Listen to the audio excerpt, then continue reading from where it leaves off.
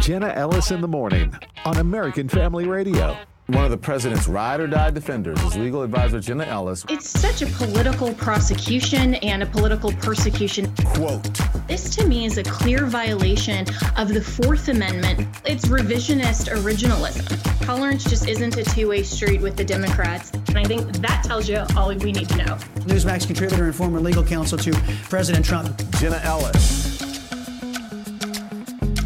Well, good Monday morning, and, happy Monday, because there is a lot that happened since we last talked. So, back on Friday afternoon, RNC chair election saw Ronna McDaniel reelected to an unprecedented fourth term after promising the party she would not seek another 2-year stint. She was voted in by a margin of 111 to 56, so soundly defeating challengers Harmeet Dillon and Mike Lindell. And the grassroots are really divided on this, with an online poll suggesting that only 44% are planning to stay registered Republican across the nation after the GOP chair election. So, I've been receiving a lot of text messages from people saying that they are now registering as unaffiliated or independent. And in my home state of Colorado, I am unaffiliated, which still means that I can vote in the primary election. But I don't support the current Republican Party. And so I've been very clear about that. I was very disappointed to see Ronna McDaniel actually win that unprecedented fourth term, especially after she had promised not to. But, Lee Zeldin called this one. And the reason that he did not step in and run for chair was because he said that the outcome was already baked in. And we saw that with the RNC. And this just proves yet again that the party is really not listening to the grassroots. About 98% of people, according to some polls across the Republican Party, were not in favor of Ronna McDaniel for a variety of reasons. And yet, the chair or committee people, there are 3 each in each state that vote, so 168 votes total. And yes, that's more than 153 per state, but that's because a couple of the U.S. territories also get committee members that get to vote, because they just ended up overwhelmingly supporting her anyway, and suggesting that that's because of her ability to fundraise, that they had already promised her vote, among other things. So where the Republican Party goes from here, that will be very interesting to see, and especially if even 10% would be shocking to me. If even 10, much less something like 44% actually decide to become unaffiliated, independent, Libertarian Party, who knows? So Project Veritas also released a shocking video last week showing an executive who they believe to work for Pfizer divulging on a date over drinks that Pfizer is manipulating viruses and having this gain-of-function research. So we will be covering this because it's a really, really huge revelation, and I know a lot of you are very concerned about the so-called vaccine. Some of that manipulation, you have probably seen the Project Veritas video. We are going to have a doctor on the program tomorrow to talk more about this, and my friend James O'Keefe will likely join us later in the week as well. So definitely stay tuned for that. But this morning I want to focus on another story. Over the weekend, Memphis saw protests in the wake of a horrific beating and the eventual death of a 29-year-old black man at the hands of 5 black police officers. So body cam footage was released late Friday, and you probably saw this. It was just horrifically tragic to watch, and I could barely watch the whole thing. And Memphis not only was on edge with protests, but a lot of people who claimed in Memphis that they were seeking so-called justice then went out and ransacked the city and committed a lot of other acts of violence. And CNN and the mainstream media, of course, immediately went to the race card, even though this was 5 black police officers with a black victim. So my friend Jason Whitlock, who hosts Fearless on the Blaze, said this on Tucker Carlson related to the CNN op-ed, and this is cut 2. Listen to this. Hyped this video like they were hyping the Super Bowl. And there's really only 60 seconds of relevant content. You show the police misconduct from overhead as they brutalize this man. and make it clear this is an open and shut case and the guys are going to be convicted and we move on. They treated this like a Super Bowl, enraging people, promoting the violence, and this is the most important story in the history of the planet. It's not. What's going on in Ukraine and our military involvement in Ukraine, that's the most important story going on in the world. So my good friend Alan West, who, of course, was a former member of Congress and a former candidate for governor out of the great state of Texas, joins me this morning to discuss this story. So, Colonel West, thank you so much. And I want to get first your reaction to this story in general and also CNN's op-ed that suggests that even though all of these police officers were, of course, the same race as the victim, that there's somehow an implicit undertone of white supremacy here.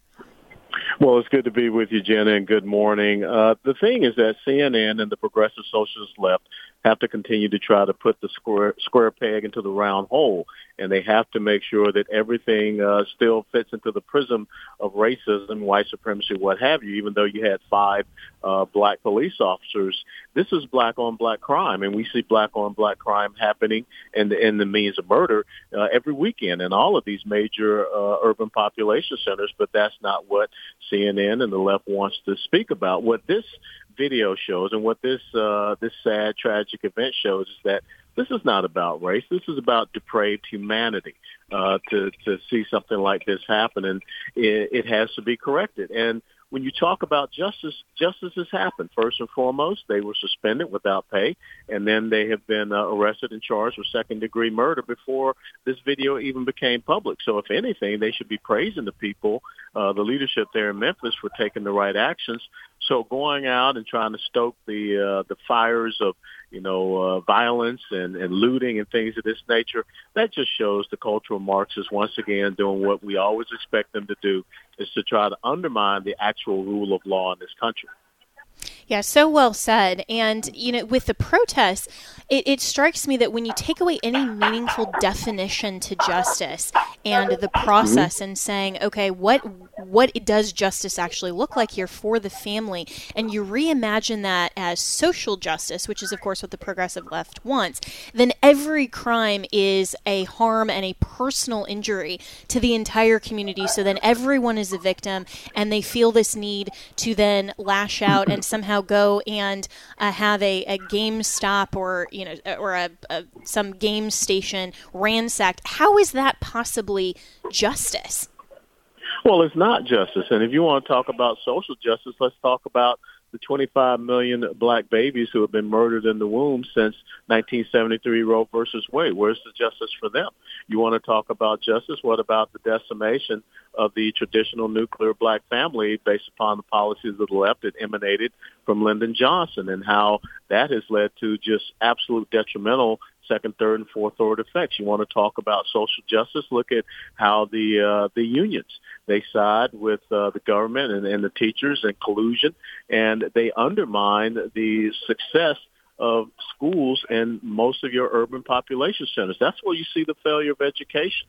So, don't give me this crap about, social justice and what you really are seeking. All you're seeking is ideological advantage. You're seeking ideological rights over constitutional rights. And think about those property owners. Think about those business owners who had their businesses destroyed, looted, ransacked, whatever. They had nothing to do with these 5 police officers. So where's the justice for them? Exactly. And I'm talking with Colonel Alan West, who is currently the executive director of the American Constitutional Rights Union. And Colonel West, this is just so infuriating that people are taking this at this one very, very tragic situation and not only infusing racist elements to it, because regardless of the race, age, or any other immutable characteristic of anyone involved, the perpetrators or the victims, we know from a biblical standpoint that every human being has inherent dignity, worth, and value because we're created in the image of God. And so why we have this racist element in here, to me, is just stoking the flames of division that the progressive left wants, instead of recognizing, as you very well said just a moment ago, that this is about a lack of respect for humanity. If we as a culture valued life, if we taught our young people and ultimately our police officers, people, anyone who perpetrates any of these crimes to value their fellow human beings, then that is the cure for these types of ills, not to just say that there's somehow a white supremacist undertone to every single murder that the left wants to somehow use to their own advantage. Yeah, you're absolutely right, but it goes back to what Rahm Emanuel once said, never let a good crisis go to waste. And that's what they are seeking to do. And so, I knew that somehow, way, shape, form, or fashion, they were going to try to introduce race to this. It's just the same as they look at black conservatives and say that we're the black face of white supremacy, because they have to keep that out there, because that's what cultural Marxists do. You look at the, Ibrahim X. Kendi writings and everything about certain groups of people are oppressors and the other are just oppressed. So, but I think that more people are starting to wake up and say, hey, give me a break on this. This was a tragedy. These 5 individuals, they will, get their day in court, and they will, of course, receive the right and proper punishment, because it's really indisputable with that evidence that you saw there. But again, we're going to consistently see the left, what they have to do is try to undermine the fabric of this country and go back and using race as a mean. That's why I call it cultural Marxism. Marxism originally was about socioeconomic status, but now it's about racial status.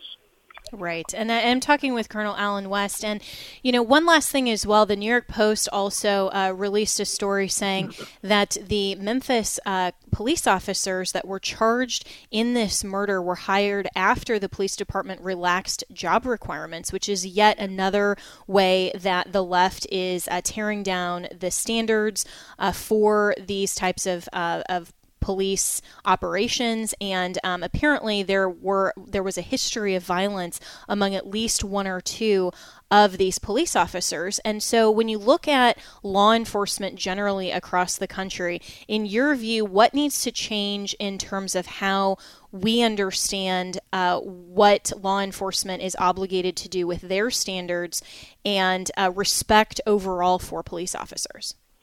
Well, first and foremost, we don't want to see thugs in uniform, and we don't want to see the standards being low. And I have the same concerns about what we see happening in the United States military in order to make recruiting goals, because the left is focused not on our national security, but again, on woke policies. So your standards have to be high, because we don't want to see a new version of the brown shirts or SA walking around out there on the streets.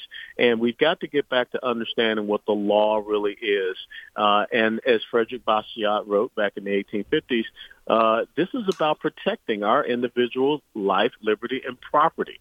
And that's why we allow these collective security organizations, the government, the police, law enforcement to come about. But if law enforcement is not focused on the law, if law enforcement is focused on something else, then we're going to continue to see these type of things. So standards have to be high. And this does come back to leadership, because you've got to make sure that there's a culture of respect for humanity and dignity for all people.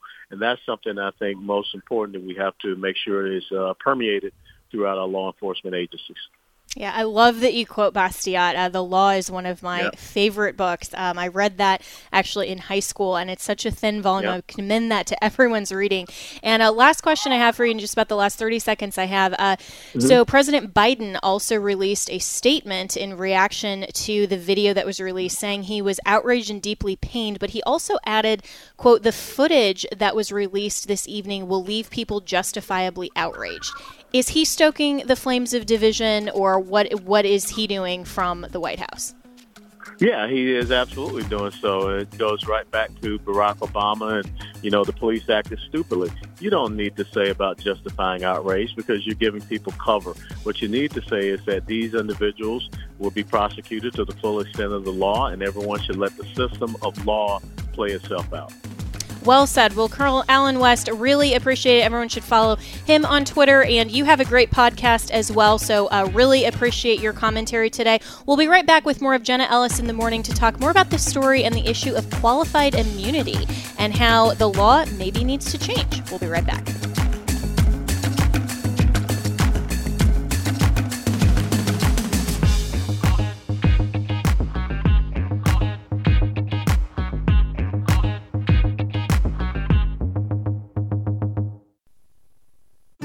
In this new world, on this new day, we rejoice that Roe v. Wade has been overturned.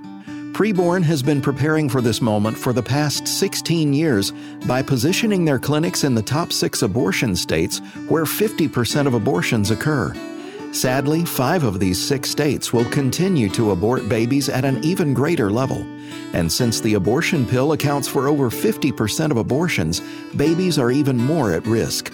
Preborn pregnancy clinics are completely dependent on you as they offer life-saving ultrasounds and the life-saving gospel to moms and babies in crisis. When I heard her heartbeat, I decided to keep her. And now my daughter's about to be 3. I don't know where my life would be without her. To learn how you can be a part of rescuing babies' lives and sharing the heart of Jesus, go to preborn.com or dial pound 250 and say the keyword baby. If you are 65 or older, you know this. Watching your hard-earned dollars fly out the window on healthcare costs is so frustrating. But here's some great news. If you missed the December 7th deadline for open enrollment, it's not too late. Here's something that can really help. It's MediShare 65 Plus. MediShare is a community of Christians who share each other's healthcare bills. It's people who encourage and pray for each other, too. MediShare 65 Plus is a low-cost option for those with Medicare Parts A and B, and it fills in the gaps where Medicare stops. It's a great way to fight inflation, too. You can lock in one low monthly price for up to 10 years. Plus, it's easy. You can use any Medicare-approved doctor or get 24/7 telehealth access from the comfort of your home. So worth looking into. MediShare 65 Plus is open for enrollment, and if you join right now, before January 31st, your second month will be free. So don't miss this chance. Call 833-45-BIBLE. That's 833-45-BIBLE. 833-45-BIBLE.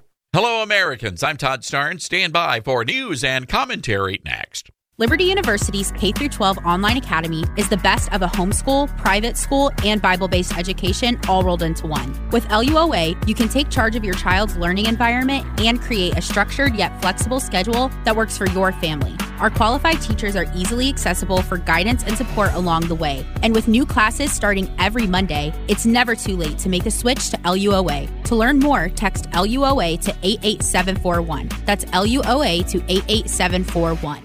The Colorado Court of Appeals says Christian bakers must design cakes that celebrate gender transition.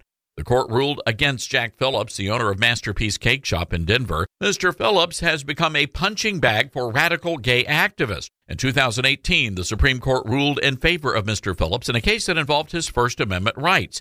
In that case, he had refused to create a cake celebrating a same-sex wedding. Meanwhile, a radical activist attorney called on the cake shop to make a cake that would symbolize and celebrate gender transition. The attorney later called back and demanded a cake that depicted Satan smoking the devil's lettuce. Phillips declined to make both cakes, and he was promptly sued. The court said making a pink cake with blue frosting is not inherently expressive. Alliance Defending Freedom is representing Mr. Phillips. They argue Christian bakers should be allowed to practice their faith, and we should all be protected from heterophobic, anti-Christian bigots. I'm Todd Starnes. Welcome back to Jenna Ellis in the Morning on American Family Radio.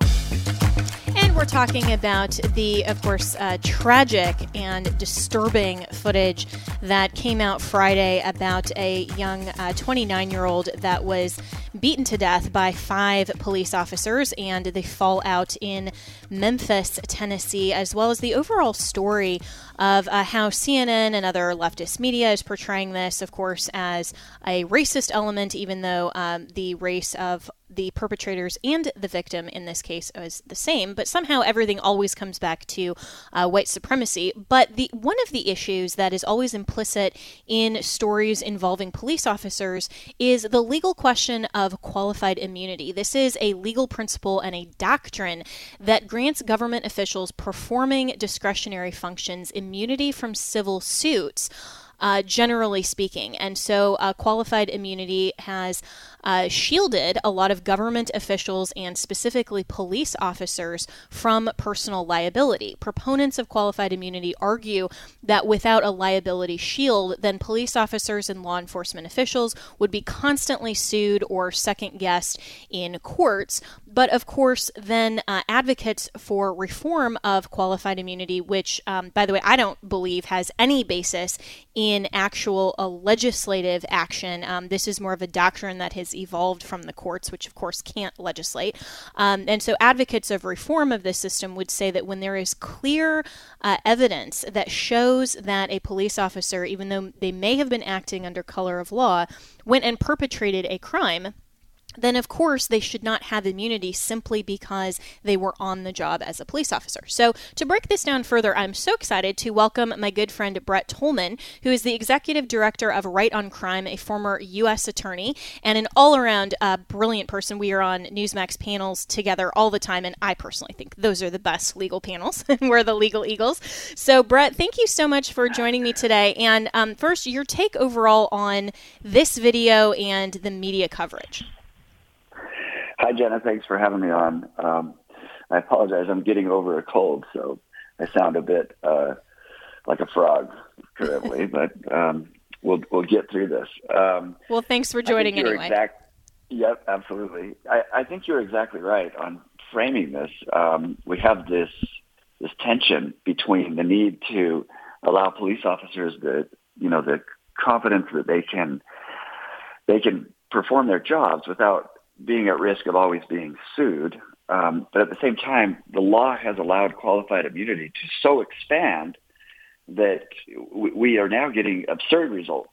Like there's a case pretty famous case that I think came out of the Northeast, I think Wisconsin or Minnesota, where a police officer used deadly force, and the justification was that he smelled marijuana, and that marijuana, even though it doesn't make you or I afraid for our lives, he argued that it did make him afraid when he smelled marijuana, and so he was justified in using deadly force. Now that you and I look at that and we go, that just can't be. Well, the reason it can be is because qualified immunity says what did this officer, what did he believe, and what was his subjective reaction to what he was experiencing.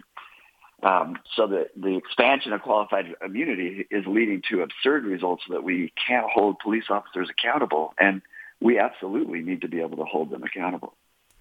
Yeah, and so, some of the objections maybe would say, well, okay, these police officers have lost their jobs and they are being held accountable because they have been charged with attempted murder or second-degree murder, actually, I think it was. And so isn't that enough accountability? Why should we then revisit the qualified immunity standard?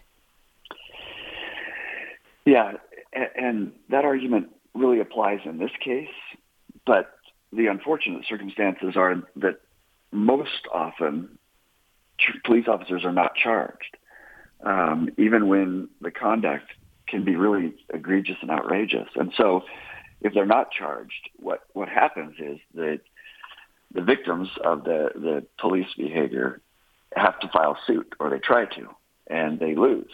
And when they lose, the police officer may get fired, but more often than not, they will resign so that there's not a finding of misconduct by the police department that they're in. And then they re-enlist in another police department.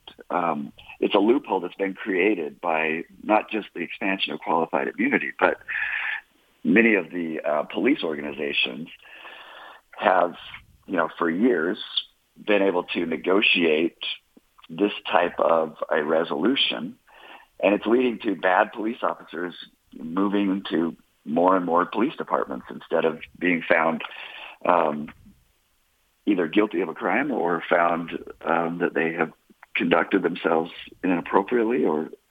And so what we have is the public rightfully sort of outraged when we see circumstances where we ask ourselves, why are police officers, able to get away with things like this? And I'm talking with Brett Tolman, who's the executive director of Right on Crime and a former U.S. attorney. And so, there was a Cato piece, and I actually appreciate Cato for a lot of its research that talks about qualified immunity. And the title is Qualified Immunity, a Legal, Practical, and Moral Failure. And this was published September 14th of 2020. I would commend that to everyone's reading if you want to go a little more in depth on the history of this issue. But this article suggests that accountability is an absolute absolute necessity for meaningful criminal justice reform.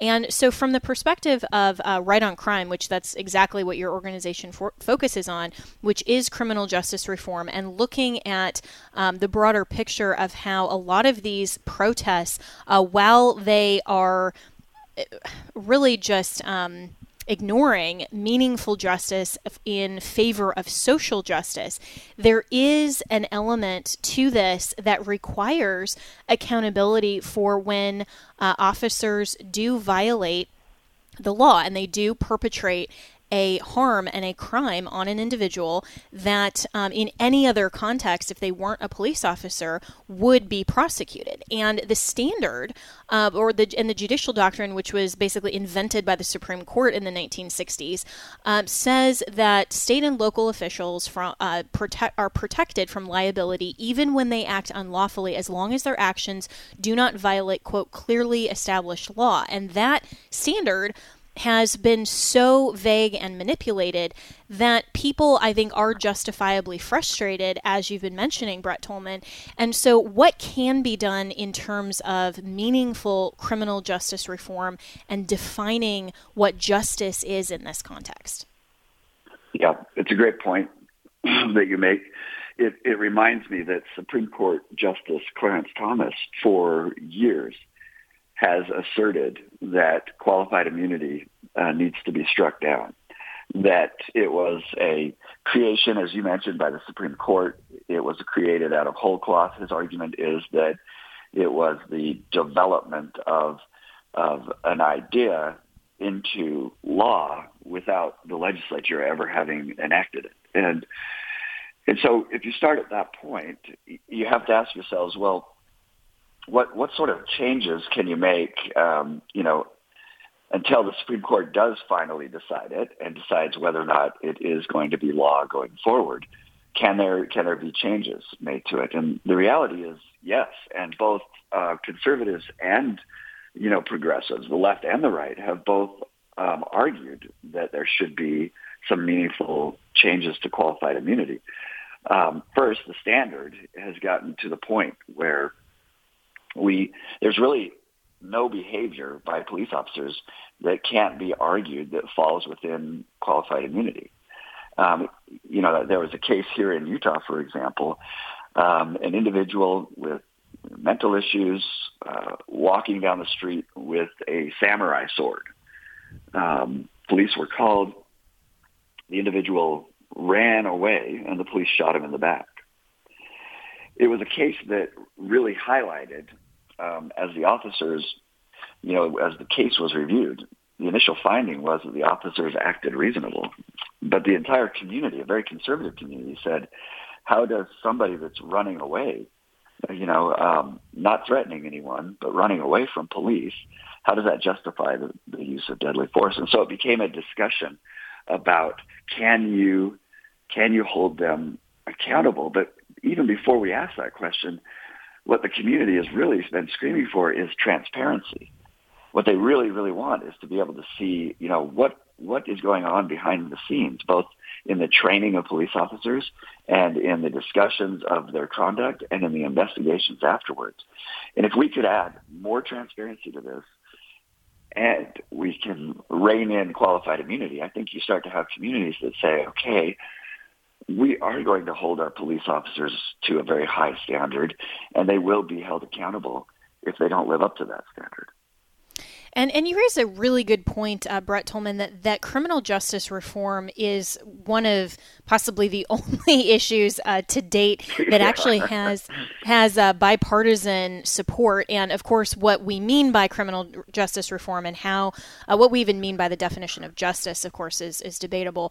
But it's not just a Republican versus Democrat issue, and it's not something that is so politically charged as much as CNN would like us to believe, that this type of reform wouldn't be possible in this current political climate. And so, as you mentioned, that there is an opportunity for legislative reform, how would that look when it gets to, in your view, and of course, this is just conjecture, but getting to the courts when this is such a deeply rooted doctrine that maybe the court system would have a really difficult time overturning their own doctrine in the wake of legislation that clearly says we don't want to have this kind of unfettered immunity. Yeah, I'm really glad that you highlighted that, because what the legislature needs to do, and ironically, Senator Tim Scott had a bill that would have made some amendments to qualified immunity, which were, 20 years ago were embraced by Democrats, but because of the politics, they were, they went so far left. They went to the defund police mentality and refused to join with Senator Scott on his bill. It's on substance. It's not actually that difficult.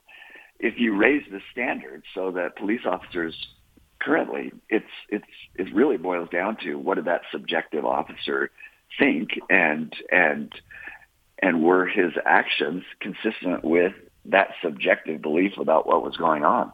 If you raise the standard to a reasonable person and an objective person in that circumstances, even just that change alone would eliminate, many of the absurd cases that we see where we can't hold them accountable. And then you could do other things, such as if you could limit the amount that could be recovered in a civil lawsuit against a police officer, and instead make it that the police department itself or the city, for example, would be liable if they found that the police officer had violated, that new standard. So there's within reach very reasonable changes that could be made that would change the landscape in holding police officers accountable and in allowing transparency for the public. You're right about criminal justice reform. It's the last remaining area where both the left and the right can work together. But the left has to come back to a more centered position, because they went so far afield with Black Lives Matter and with defund the police and with tearing down and the entire criminal justice system. Those of us on the right say, hey, we need a criminal justice system. There are really bad people out there that need to be in prison, and the community has to feel like they're going to be safe. And until the left decides to come back to the center and meet on the substance and not just follow the emotional politics of the day, we won't be able to get something changed until they do that. I'm talking with Brett Tolman, who's the executive director of Right on Crime, which is really excellent work, especially in the lane of legislation on all kinds of issues surrounding criminal justice reform. And you were a former U.S. attorney as well, and most importantly, one of my good friends who I always love your legal perspectives, and I always learn a lot from them as well. And I think you highlight a really important point as well, that accountability isn't just for people who perpetrate crimes, but also we need to, if we're asking in any way, shape, or form to hold our government accountable, whether it's members of Congress, it's the judiciary, it's anyone in government, that also has to include our police officers. But we can restrain that as well, so that there aren't these kind of outlandish suits that people are just frustrated that they got caught in the crime or that they were prosecuted by the state. But it also reminds me of a lot of where malicious prosecutions are going, where we've seen the executive branch just so weaponized politically. And then you think, well, there's no real way to hold accountable prosecutors who are perpetrating these prosecutions that are so political in nature. I mean, you look at Letitia James, the Attorney General of New York, going after former President Trump, that is clearly politically motivated, and yet nothing happens, right? And so this isn't just a matter of the far left saying, well, we don't like police officers and we want to tear down, kind of defund the police, all law enforcement, and all of that. It's really the broader scope of saying, how do we hold accountable the people in government who rightly do need to police? We rightly do need to enforce our law, but we have to make sure to hold them accountable as well. So we're taking a break here, but I'm going to hold Brett Tolman into the next segment. We're talking about criminal justice reform in the context of Memphis. You're listening to Jenna Ellis in the Morning. We'll be right back, right here on American Family Radio.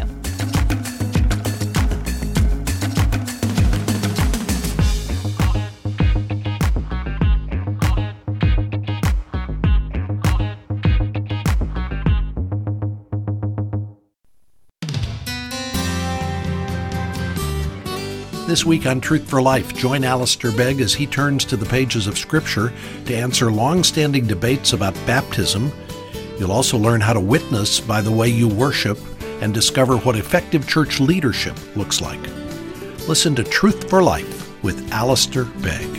Truth for Life, weekday mornings at 11:30 Central on AFR and online at afr.net. You couldn't say anything challenging Dr. Fauci, or you were spreading disinformation. But I mean, you can look up Bigfoot right now. Is Facebook going to come in, or is YouTube going to come in and say this is misinformation? No, they don't do that. They only do that against conservative ideology on politics or government or culture, or if you disagree with Dr. Fauci. Today's Issues, weekday mornings at 11 Eastern, 10 Central on American Family Radio. The sacrifices of God are a broken spirit, a broken and contrite heart, O God, you will not despise. My name is Abraham Hamilton III, and this is the Hamilton Minute. I will represent the American Family Association this Wednesday at the Museum of the Bible during the National Gathering of Prayer and Repentance, where I will join Tony Perkins, Ann Graham Lotz, Pastor Jim Garlow, Congressman Mike Johnson, and many other pastors and ministry leaders and elected officials as we cry out to the Lord in repentance for our nation. Repentance is our most desperate national need. You can watch the prayer meeting Wednesday morning, February 1st at 7:30 a.m. Central at praydc.org. That's praydc.org. Listen each weekday from 5 to 6 p.m. Central for the Hamilton Corner, or visit the podcast page at afr.net for more from Abraham Hamilton III, Public Policy Analyst for the American Family Association. Director of the AFA Foundation, Riley Wildman. Here in the Foundation, we help families just like yours to shore up permanent income for their retirement years through our charitable gift annuities. Riley has served as the director of the AFA Foundation for over a decade. A charitable gift annuity is a gift to American Family Association. Not only are you giving to the Lord's work, but you'll receive a lifetime income and excellent tax benefits. Contact the AFA Foundation today to learn how you can shore up permanent income for your retirement years while supporting the culture-transforming work of the American Family Association. A charitable gift annuity benefits you and helps ensure the AFA will impact America for generations to come. Give us a call today at 800-326-4543. That's 800-326-4543, extension 345. The AFA Foundation, the Financial Stewardship Division of the American Family Association. Welcome back to Jenna Ellis in the Morning on American Family Radio. Welcome back, and we're having a great conversation this morning with my good friend Brett Tolman, who is the executive director of Right on Crime and a former U.S. attorney, about this concept of criminal justice reform, but also the broader picture, I think, of the definition of justice versus social justice. So, Brett Tolman, in the last few minutes I have with you, and if anyone missed the last segment, definitely go to afr.net. You can listen to the entirety of this show in podcast form there under the banner for Jenna Ellis in the morning. But let's talk more broadly about the difference in the right and left's perspective of what justice genuinely means in the context of criminal justice reform. Because in my experience as a former prosecutor and defense attorney in court, there was so much emphasis from the leftist liberals on rehabilitation and, not really punishment for crimes. But then you have this kind of, I think, overemphasis from the conservative right that say, well, we need to punish everyone to the fullest extent of the law. And you have this kind of marked divide about what justice actually means in the context of criminal law. So what's your view on that, and how should we look at that through a moral and constitutional lens? Yeah, thanks, Jenna. And it's great to be on with you. I think you're one of the few voices that truly understands that the criminal justice system has largely been able to operate with no transparency and little accountability for decades.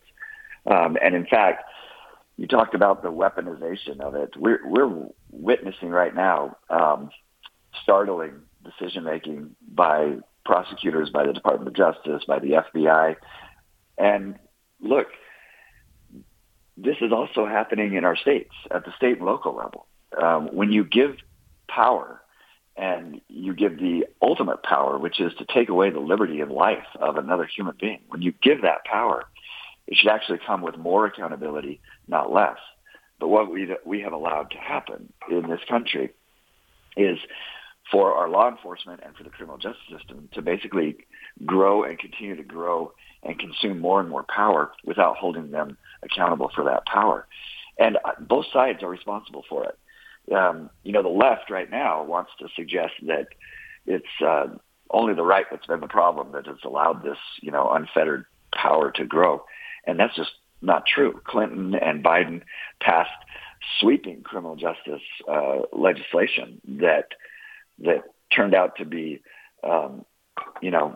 incredibly punitive and gave outrageous power to the prosecutors and to law enforcement. And then both sides have continued to do that in sort of a one-upmanship game that they play to show that they're tough on crime. And we're hearing it right now as we see crime rates rise.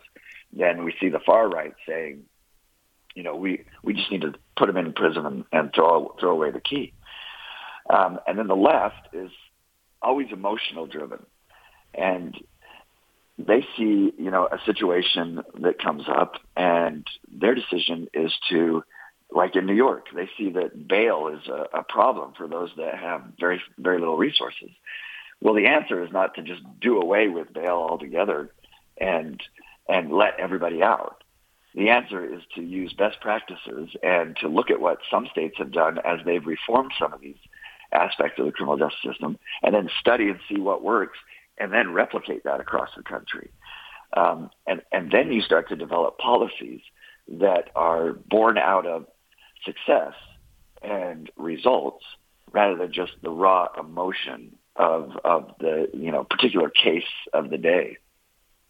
That is such a great point. And I'm talking with Brett Tolman, who is the executive director of Right on Crime, that so much of this, especially from the left, but even on the right as well, is more emotionally driven than what makes sense in terms of best practices and in terms of an objective administration of the law. And, one of my favorite people in Colorado who was a former prosecutor, then was a defense attorney, and then actually ran for a district attorney in Denver, used to say, and his entire campaign was built on the campaign slogan, but I think he genuinely believed it, was that we need to not just be tough on crime, but smart on crime. And that element, I think, has really been lost when you look at how people approach criminal justice reform, and it is so deeply personal. So in just the last 2 minutes or so that I have with you, Brett Tolman, and then we're going to open the phone line. So if you want to call in and opine or have a question on this topic, the phone number here is 888-589-8840. That's 888-589-8840. But how can people get involved in criminal justice reform, and where is Right on Crime headed with this national and also state level perspective? Because I know that you guys are doing a lot of really, really important work there.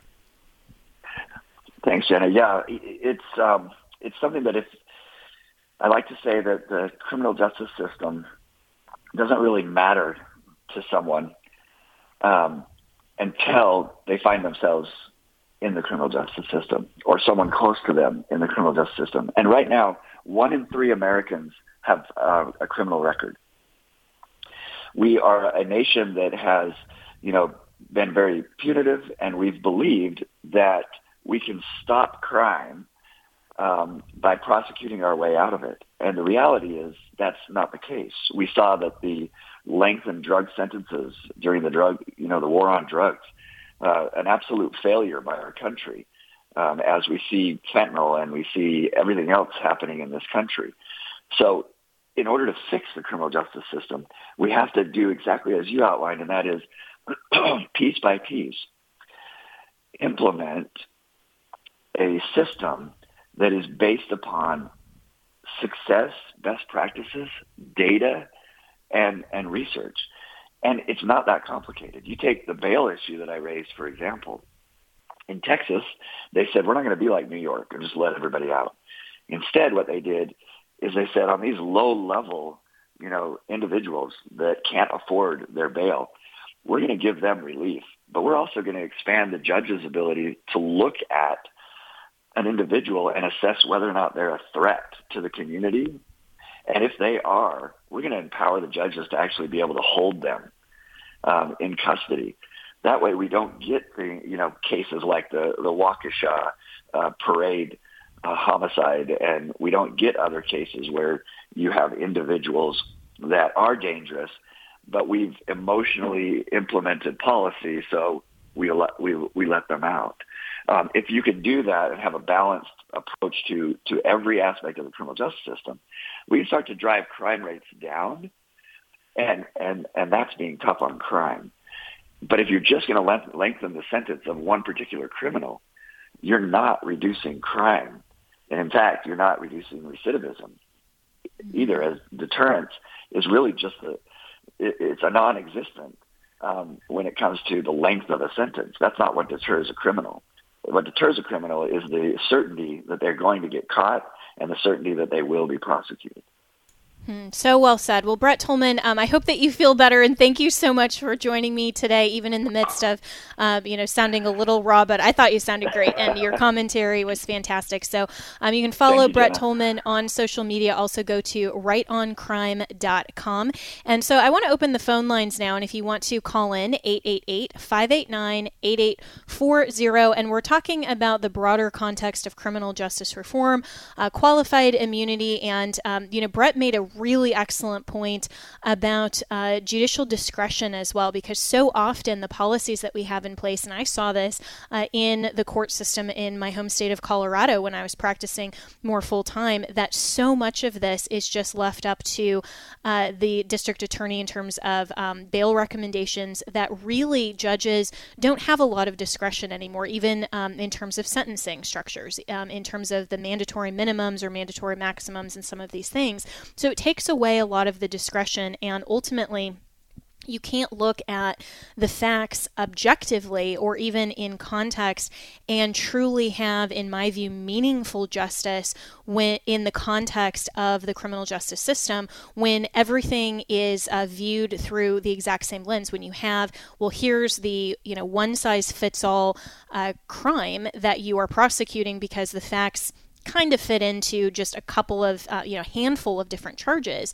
And then you have these statutes that mandate and regulate so much of this and take away discretion. So let's go first to Dave in Tennessee. Dave, my notes are saying that you are a law enforcement officer and have an opinion on crime in Memphis. So welcome to Jenna Ellis in the Morning. Thank you, Jenna. I am what they call a constable, which is an elected law enforcement position. And the comment I want to make about things in general is this. First of all, the film footage that people are seeing about Memphis, you need to look at all of the film footage. I'm not justifying anything that those officers did, but if anyone has ever dealt with a person that is high on drugs, they become superhuman. It's very, very difficult to constrain them. So I think you need to look at everything. Secondly, the thing I worry about with all this is there is a continual push to nationalize our police forces. And one of the ways that's being done is with local law enforcement agencies taking federal money. And when the federal government gets involved in things, it messes up the ability of local law enforcement to actually do what is right. And I'm fearful this is where the right's going to take us if we're not careful. Also, I would say as far as criminal reform, up until 1973, I think the state of Delaware still practiced corporal punishment. That is very effective. Just think about families and raising children. And it also is a low cost to the state and can be done quite humanely as well. So those are my comments, and I'll just leave it at that.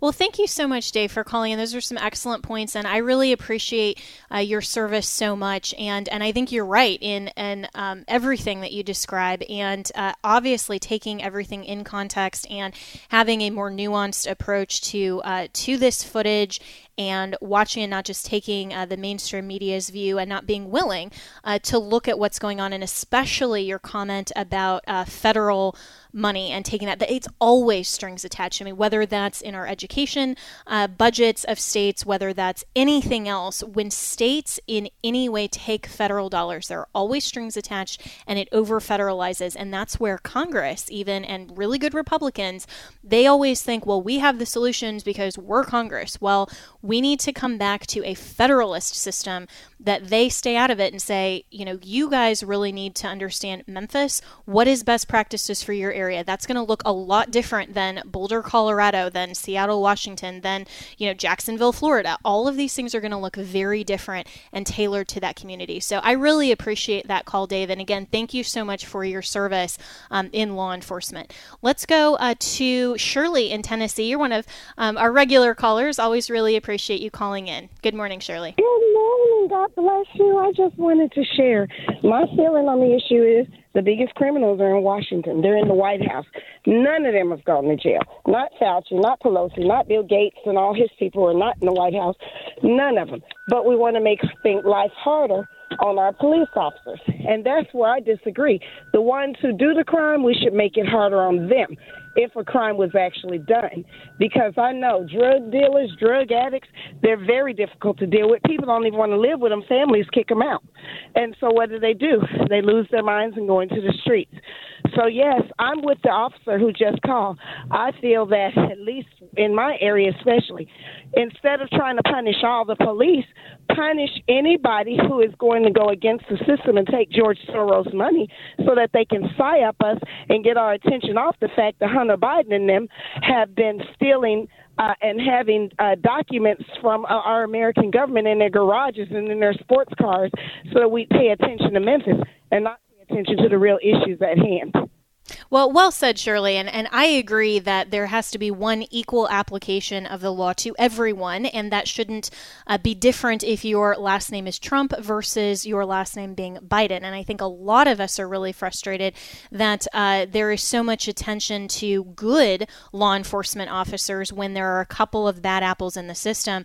And then, as Brett Tolman suggested earlier, then the left just wants to defund the police rather than looking at true, meaningful reforms. And so I think I think you're absolutely right that we need to look at everyone. We need to look at the act that was committed, regardless of whether you're Hunter Biden or you are in uniform. So well said. Always appreciate the calls. And if you want to call in just the last few minutes, the phone number is 888-589-8840. And let's go to Marcy in Illinois. Good morning, Marcy. Good morning, Jenna.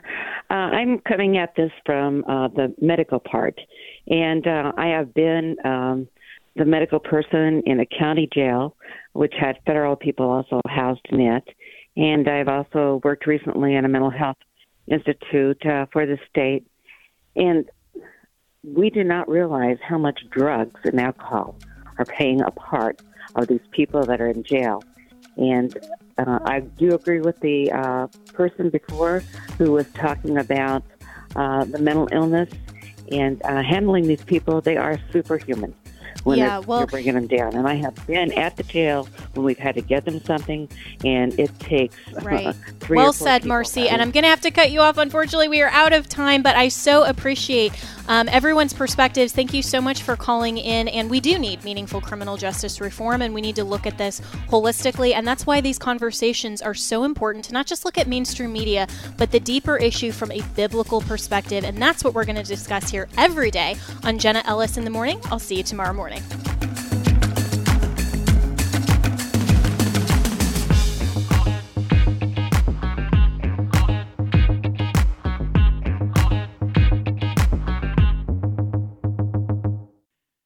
The views and opinions expressed in this broadcast may not necessarily reflect those of the American Family Association or American Family Radio.